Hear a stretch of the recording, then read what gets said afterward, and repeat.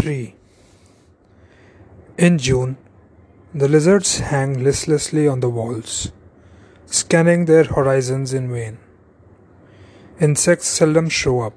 Either the heat has killed them or they are sleeping and breeding in cracks in the plaster. The lizards wait and wait. All Peoplenagar is waiting for its release from the oppressive heat of June. One day clouds loom up on the horizon, growing rapidly into enormous towers.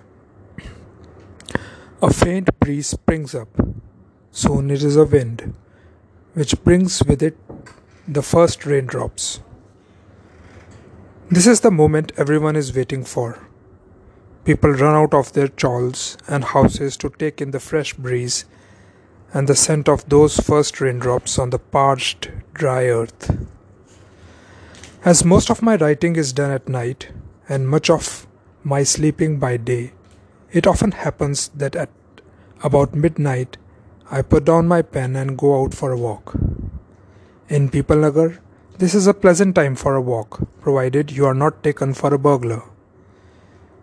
There is the smell of jasmine in the air, the moonlight shining on sandy stretches of wasteland, and a silence broken only by the hideous bellow of the chowkidar or the night watchman.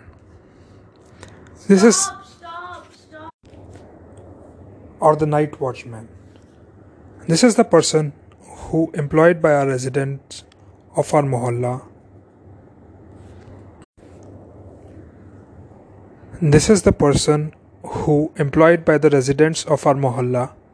keeps guard over us at night and walks the road calling like a jackal.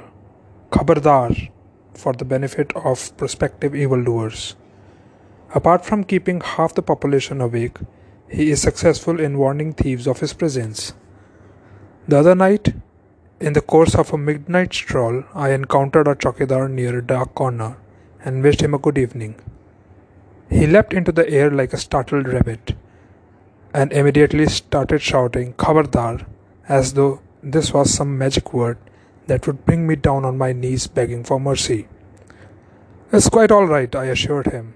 "I'm only one of your clients." The chowkidar laughed nervously and said he was glad to hear it. He hoped I didn't mind his shouting Khabardar at me. But these were grim times and robbers were on the increase. I said yes. There were probably quite a few of them at work this very night. Had he ever tried creeping upon them quietly? He might catch a few that way. But why should he catch them? The chowkidar wanted to know. It was his business to frighten them away. He could do that better by roaring defiantly on the roads than by accosting them on someone's premises. Violence must be avoided if he could help it.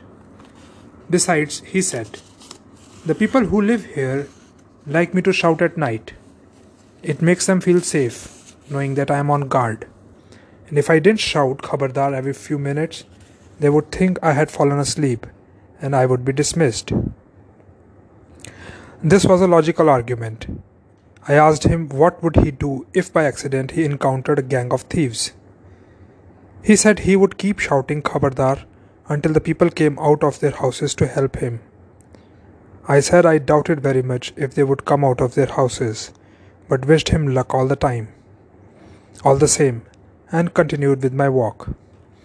Every 5 minutes or so, I heard his cry, followed by a Khabardar, which grew fainter until the chowkidar had reached the far side of the mohalla. I thought it would be a good idea to give him a helping hand from my side, so I cupped my hand to my mouth and shouted, Khabardar, Khabardar. It worked like magic.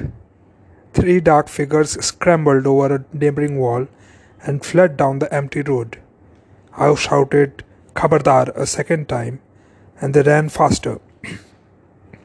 Imagine the thieves' confusion when they were met by more Khabardars in front, coming from the chowkidar, and realized that there were not now 2 chowkidars operating in the mohalla.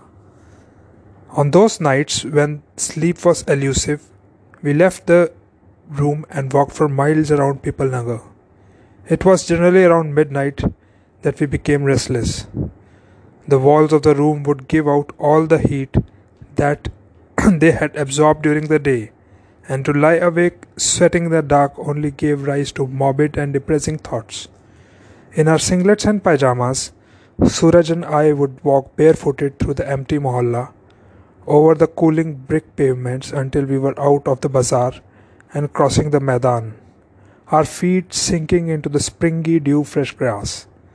The Maidan was broad and spacious, and the star-swept sky seemed to meet each end of the plain.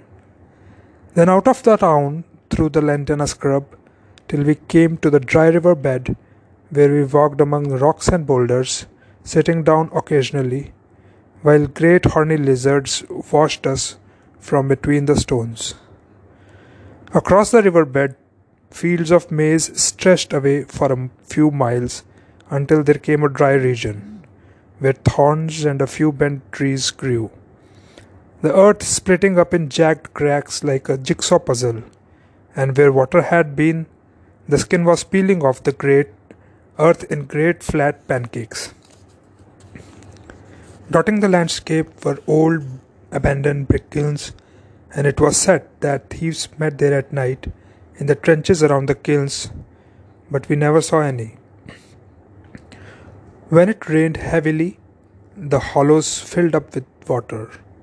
Suraj and I came to one of these places to bathe and swim.